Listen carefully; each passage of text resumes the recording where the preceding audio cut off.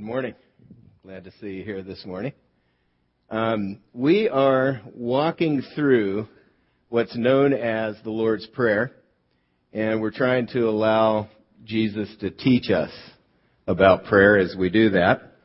I hope this is an encouragement to you to pray, and also I hope that you gain some practical handles for how to do that as we walk along. This is a beautiful day. I mean, even in the midst of June gloom.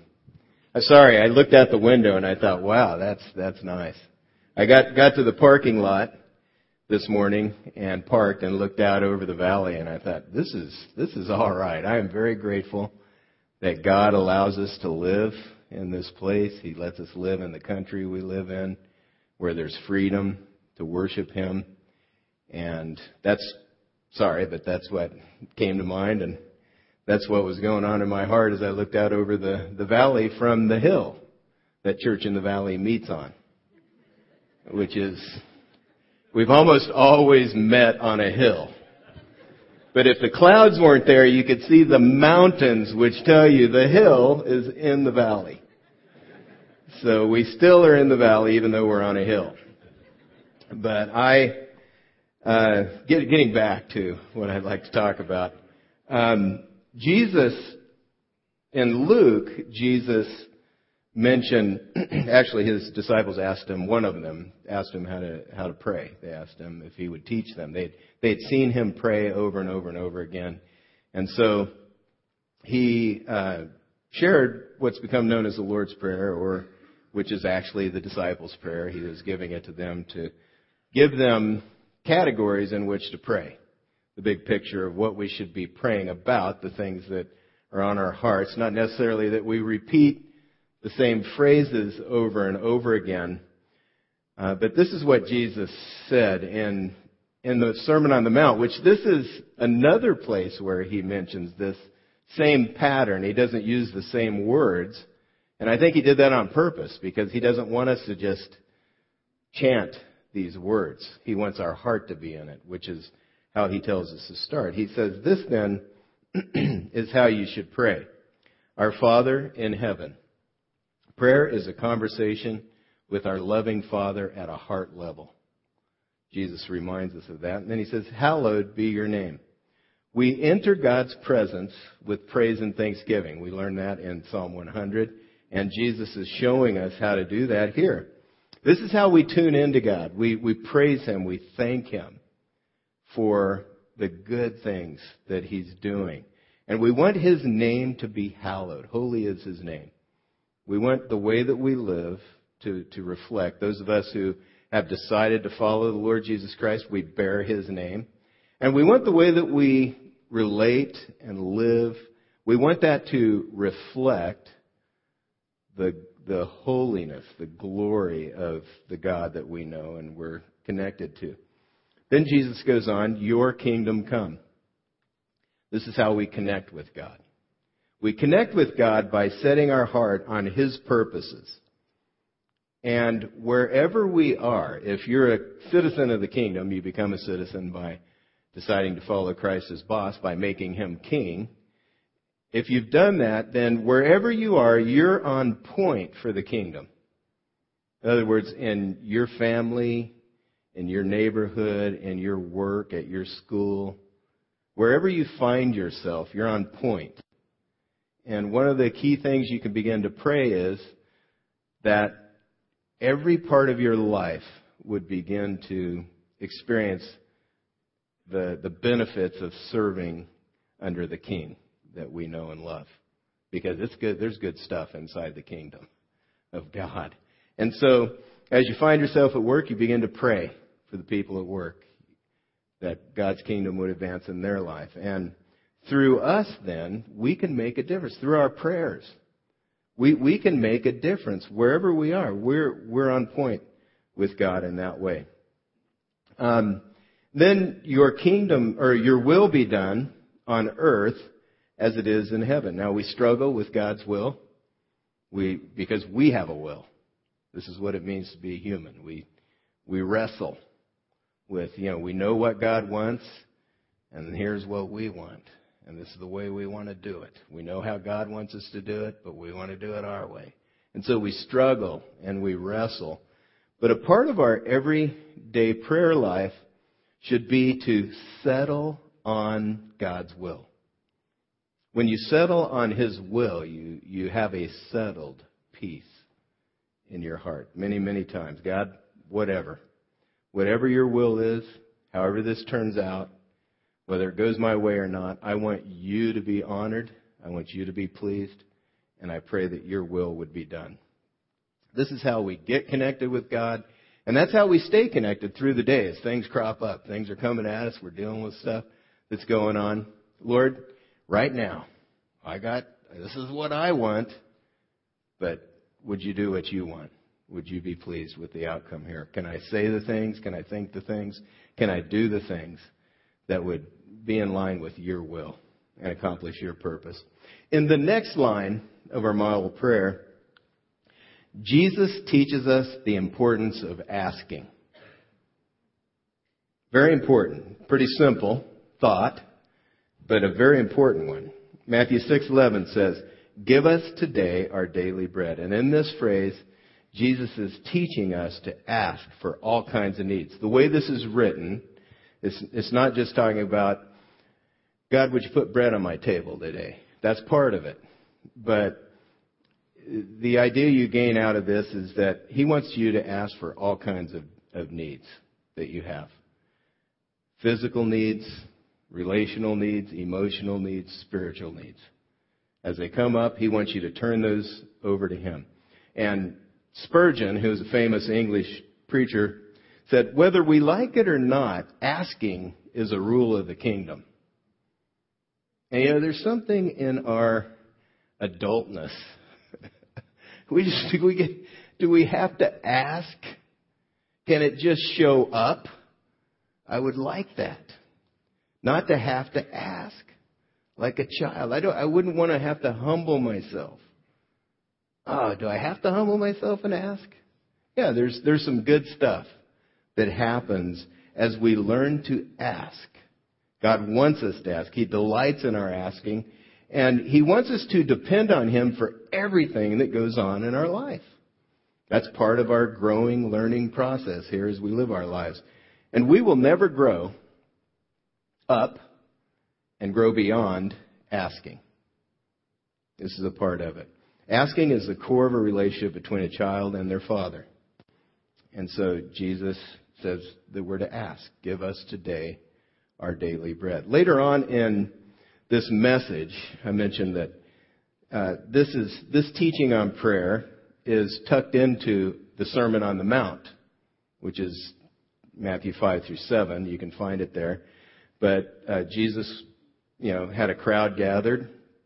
He's on a hillside and He began to teach them about the kingdom of God. And this teaching is tucked into this whole message that He's giving.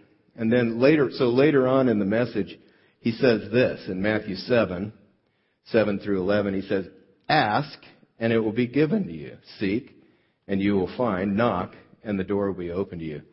A better translation, a more accurate one, and the way this is written in the original language is, keep on asking and it will be given to you. Keep on seeking and you will find. Keep on knocking and the door will be open to you. In other words, we need to be persistent in our prayers. I personally would prefer that prayer be like a vending machine. Put a prayer in, out comes the baby Ruth or whatever you wanted. It would be great. But in reality, in the world we live in, because of some things that happened way back at the beginning of time, there is a mix of human freedom and divine influence. So in other words, we have the freedom to choose, and yet God is sovereign and guiding history. Now, I don't know what that mix is. I don't pretend to. Theologians argue about the degree of that mix. But the fact is, there's a mix between your freedom to choose and God's influence in your life. And here's one thing about God. God will never violate that mix. He will never force you to obey him. He will never force anyone else to obey him. And so, what that means is our prayers make a difference somehow. I don't know how. I don't know.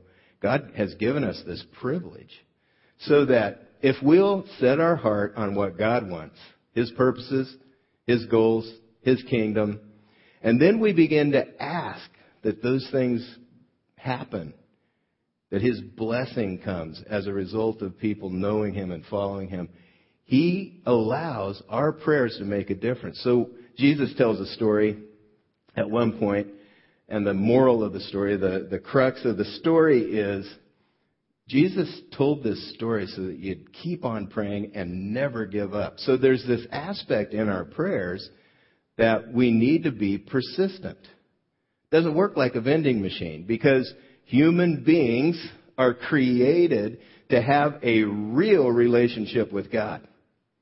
You know, if you have to do what he says, you're a robot. It's robotic. I'm not going to break into the dance. The robot, just thought I thought about it there for a second. But I'm not. We're human beings, our hearts pump, we're flesh and blood, our hearts pump the blood, we're alive.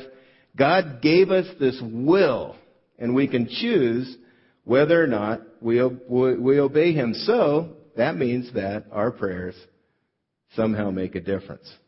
Jesus goes on, he says, "For everyone who asks receives, he who seeks finds, and to him who knocks the door will be opened. Which of you, if his son asks for bread, will give him a stone? Or if he asks for a fish, will give him a snake? If you then, though you are evil, know how to give good gifts to your children, how much more will your Father in heaven give good gifts to those who ask him?" God already knows what we need. Jesus mentioned that earlier. He already knows we need bread. He made us. He made our bodies to require bread and water. But he delights when we ask for things. Like one man said, love loves to be told what it already knows. It wants to be asked for what it longs to give. It's the same with God. He wants us to ask. If you were one of Jesus' disciples and you heard his teaching on how to pray, when he got to this line, more than likely, when he said this, "Give us today our daily bread," more than likely your mind would go back to a story from the history of your people. Way back to the story of when the Israelites were being freed from slavery in Egypt. You can read the story yourself in Exodus 16. But some amazing stuff happens to free the Jews from Egypt. They were in slavery. Horrible manual labor they did day in, day out. They were oppressed by the Egyptian government. And then God decides that this is the people he wants to bring out of Egypt, and he wants to use them to show how good he is. If they'll follow him, he'll do that. Now that's what he's trying to do through the church. But this is the people. And some amazing stuff happens in the early parts of Exodus. You should read about it if you haven't lately. It's amazing. There are 10 plagues that God brings in order to convince Pharaoh to let the people go. You might have seen Charlton Heston, do this. But there's these 10 plagues God brings, keeps the Israelites from experiencing those. He led them, once they come out of Egypt, he led them during the day by a cloud and by a pillar of fire at night. So he's leading them visibly in these ways. They leave Egypt. Pharaoh changes his mind. He sends his army to hunt them down. So they're being chased by the Egyptian army. They get to the Red Sea. The Red Sea parts. All of the Israelites cross on dry land. 2 to 3 million people. This is not just a little crowd. 2 to 3 million people. They cross. And as the Egyptians come into the sea, it closes on them and they're drowned. They've just seen this. The Israelites have seen these things go on. God has freed them miraculously from slavery in Egypt. They get out into the wilderness and they start to get hungry. Now, what happens when people get hungry? They get cranky. Okay, have you ever been on a road trip? Dad gets cranky when there's not enough food, or you're in the desert, you get hungry, you've got 100 miles. Oh, no. So you get a little testy. Well, they did. And what they do is they get out there and they begin to grumble and complain. Oh, life was so much better in Egypt. Now that's a real matter of perspective. They were slaves doing hard manual labor every day, but we had pots of meat and our pantry was full of bread. And so that was a great day when we were slaves in Egypt. I want to go back. And so they're grumbling, complaining against Moses. God hears this, which he hears all of our grumbling and complaining. And out of his graciousness, this is what he does. In Exodus 16, 4 through 5, I will rain down bread from heaven for you. The people are to go out each day and gather enough for that day. And in this way, I will test them and see whether they will follow my instructions. On the sixth day, they are to prepare what they bring in, and that is to be twice as much as they gather on the other days. So God provides this bread from heaven every day for 2 to 3 million people for 40 years. And God did this because he did it for them so that they would remember how much he loves them and how faithful he is to them. And then he told them, actually, after he did this, one guy did the math. This is 5 million quarts of what became known as manna every day. 5 million quarts every day for 40 years. God rains down from heaven. And he did this to burn a lesson in their mind and ours. You find out in the New Testament, the stories in the Old Testament are written for our instruction so that we'd be encouraged and we wouldn't give up. There'd be hope. And so he did this to burn a lesson in their hearts and minds and ours as well. God wants us to depend on him for the stuff we need every day. And that should be enough.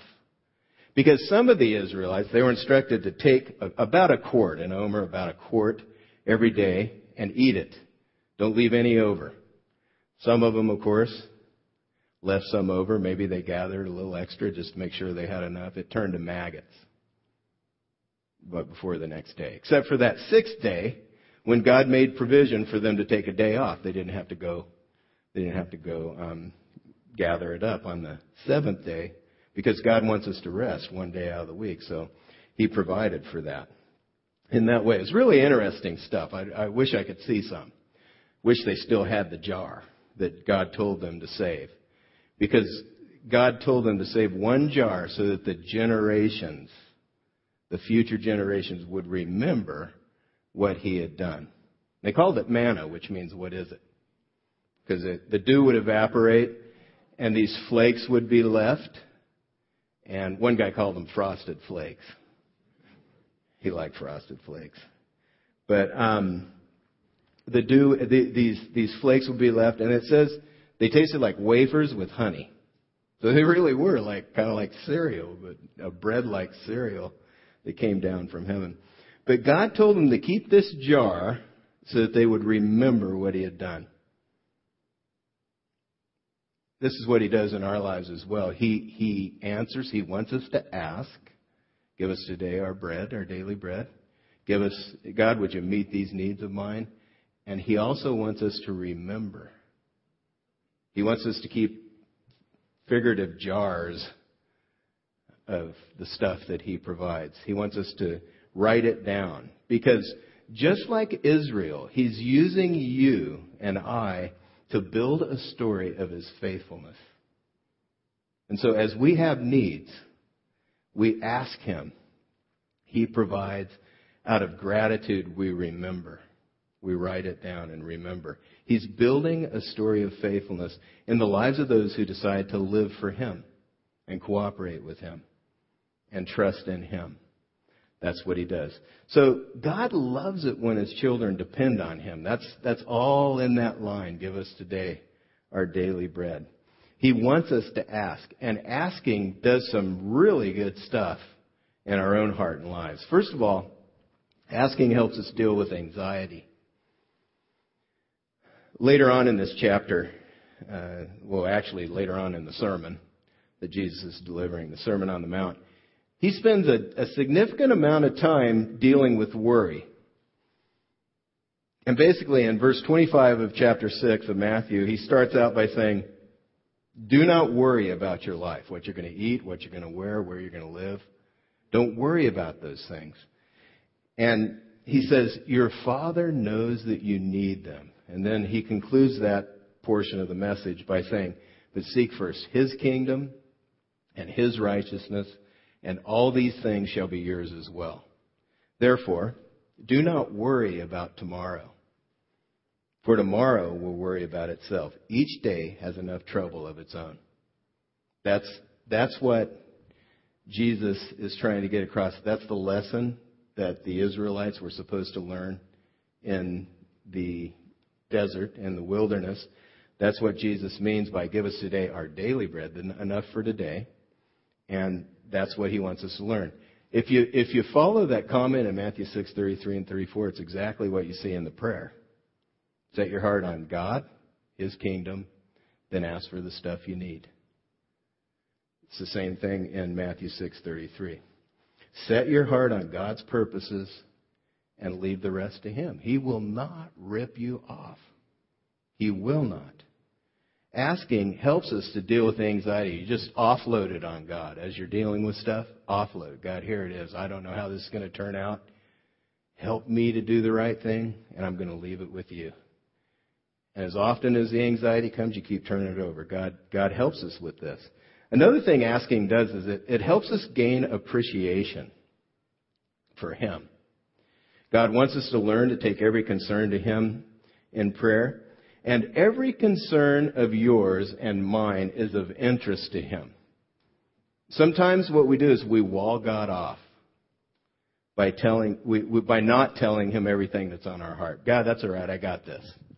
I can handle this one. No problem. And we're not including Him in what's going on.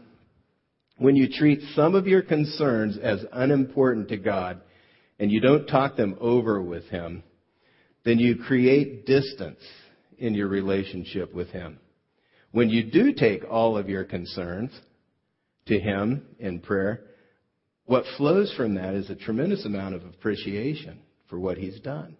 God, here's what's going on. Would you help me with this? And He comes through and you're grateful. If you never ask, you're not grateful. You're like a demanding child who depletes the joy out of the relationship. That's no fun. You put in a lot of work. Pretty much in general, children aren't going to be grateful until they're sometime in the future. I don't know what the magic number is. So you can't really expect the child to be deeply grateful for all the work that you're putting in to take care of them. But a demanding child, that twists you up inside. That depletes the joy. How does it feel to do a kindness for someone and then you find out it was expected? Oh, they saw it as an obligation that you were supposed to do this? That's the definition of dysfunctional. If you're in a family that expects stuff from you and they demand and you're obligated, there is no joy in that situation. There isn't. And it's the same with God. So asking creates this gratitude and appreciation. That's why God wants us to do it. Jesus has taught us in this prayer to set our hearts on God's kingdom and His purpose and refuse to demand our way, but to set our heart on His way. And He taught us that. Then He showed us in the Garden of Gethsemane how to surrender to God and allow Him to have His will and way in our lives. Something else, anything more than what we need is an expression of God's bountiful kindness. His provision and His love and His kindness. How full was your plate at dinner last night? Could you have seconds if you wanted to? This is evidence of God's love and kindness to you. Another thing that asking does is it helps us grow in dependence on God. And this is right where God wants us. I like what Mother Teresa said. She said, "You will never know that Jesus is all you need until Jesus is all you've got." And I think that's true. What God does is He keeps bringing us to this place through pressure. Pressure comes into our lives. And He brings us to the place where we can decide, am I going to completely rely on Him? Am I going to do this His way? Or am I going to fall back to my old strategies, my old ways of doing things, and sort of try to weasel out of this under the pressure? Am I going to find my own relief valve for this pressure? This happens over and over and over again in our lives. The pressure comes, Paul tells us in 2 Corinthians, so that we will rely not on ourselves, but on God who raises the dead. So this pressure keeps coming, and it comes, God wants the pressure to lead us to a place of dependence on Him so that we're relying on Him. And wherever your pressure point is right now, take your concern to God and depend on Him for that. I don't know what it is. Maybe you're depressed and disappointed that something didn't go your way. Or if you're in the middle of your life, it's a possibility you're depressed and disappointed that life didn't go your way yet. Hadn't turned out the way you think. Start taking that to God. One concern after the other. Lay it before Him. Maybe you're struggling in your marriage. Take that to God. Parenting woes. Maybe you're struggling with your kids and you're worried about something that's going on. Turn that over to God. Maybe you have work issues. That's where the pressure is, or finances. Or you have a business decision that's just weighing on you. You need to turn it over to God. Or you're lonely. Whatever it is, wherever the pressure is, God wants you to take that to Him and lay it before Him and ask Him for help with it. And ask Him to use it for His glory and purpose in your life. Jesus wants you and I to depend on God for any kind of need that we have. Spiritual, physical, emotional, relational, whatever it is. And as we learn to depend on Him and ask Him, we grow in our faith. Because God does not rip us off. And we have a tremendous amount of appreciation for what He's doing. The Lord wants us to bring our daily needs to Him. That's what He's saying. Give us today our daily bread. This part of the prayer brings God into the ordinary of our days. And that's intentional. Sometimes we fall into the trap of thinking, God is only concerned about spiritual stuff and religious things. And all the rest of life I need to handle, or He's really disconnected from that. God wants to be right in the middle of every part of our lives. We have to invite Him in because He's a gentleman. He doesn't force obedience, and He's not going to force His way in. So that's a part of this prayer as well. Whatever we're dealing with at any given moment is important to God. And He wants us to take it to Him. Here's an example for me. Whenever I lose my keys, I go through almost the same process every time. I start out by looking, where did I put my keys? I start retracing my steps. Hopefully I find them. If I don't find them, my frustration level goes up. Any capable human being would not have lost these keys. They would be able to find these keys. Pretty soon everybody in the house realizes I've lost my keys. I'm walking around looking for my keys. And after I get to a certain amount of frustration, probably the Holy Spirit says, Randy, you can ask where these keys are. So I said, okay, God, I give up because there's important keys on here. I need these keys. God, would you help me find these keys? I know that you know where they are. And sure enough, it comes to mind and I find the keys. But I have to go through, for me, this is a microcosm of how we go about living our lives. We have something we're dealing with. I should be able to handle this myself. No need for God. So we start handling it. We get frustrated. It ramps up. Finally, we get to a point of desperation and we say, God, would you help me with this? And He provides the help that's needed over and over and over again. So my key is a reminder right here of that fact that I can I can take every need. I don't need to wall God off from what's going on in my everyday life. He wants to be involved. So we're to take our concerns to Him. Philippians 4, 6 and 7 says that. Don't have anxiety. Let your requests be made known to God with thanksgiving. And the peace of God will fill your heart and mind. This dependence on God that you see in Philippians 4 is what Jesus means when He tells us to pray for our daily bread. Give us today our daily bread. We pray for our concerns. We pray for the needs of others. Ephesians 6:18 says that we're to pray in the Spirit on all kinds of occasions with all kinds of prayers and requests, to be alert and to keep on praying for the saints. As people come to mind, we're to pray. One man said, if we truly love people, we will desire for them far more than it is within our power to give them. And this will lead us to pray. That is very true. Praying for others is a way to love them. We need wisdom. We're to pray over our need for wisdom. James 1:5 says, if you lack wisdom, God will give it to you. As you ask in faith, as you ask trusting Him. The moment you get confused about what to do, that's time to pray. You wonder what to say, how to respond.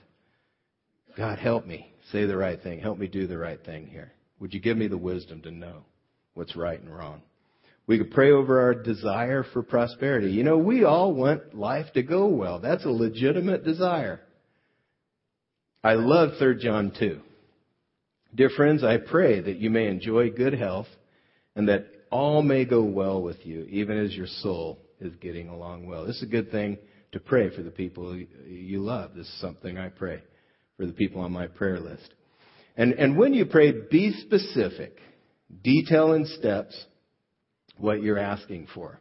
I encourage you to make a prayer list. Write down your requests.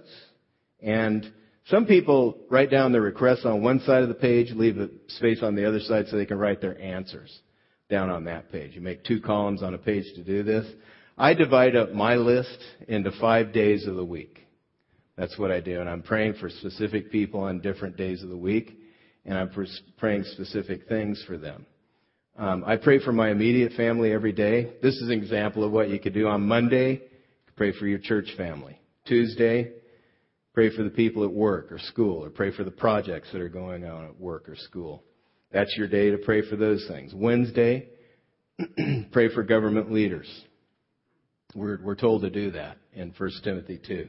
Pray for governmental leaders and for maybe the world mission of the church, everything that's going on. Thursday, pray for those who haven't yet committed their lives to Christ that you care about. You want them to know Christ.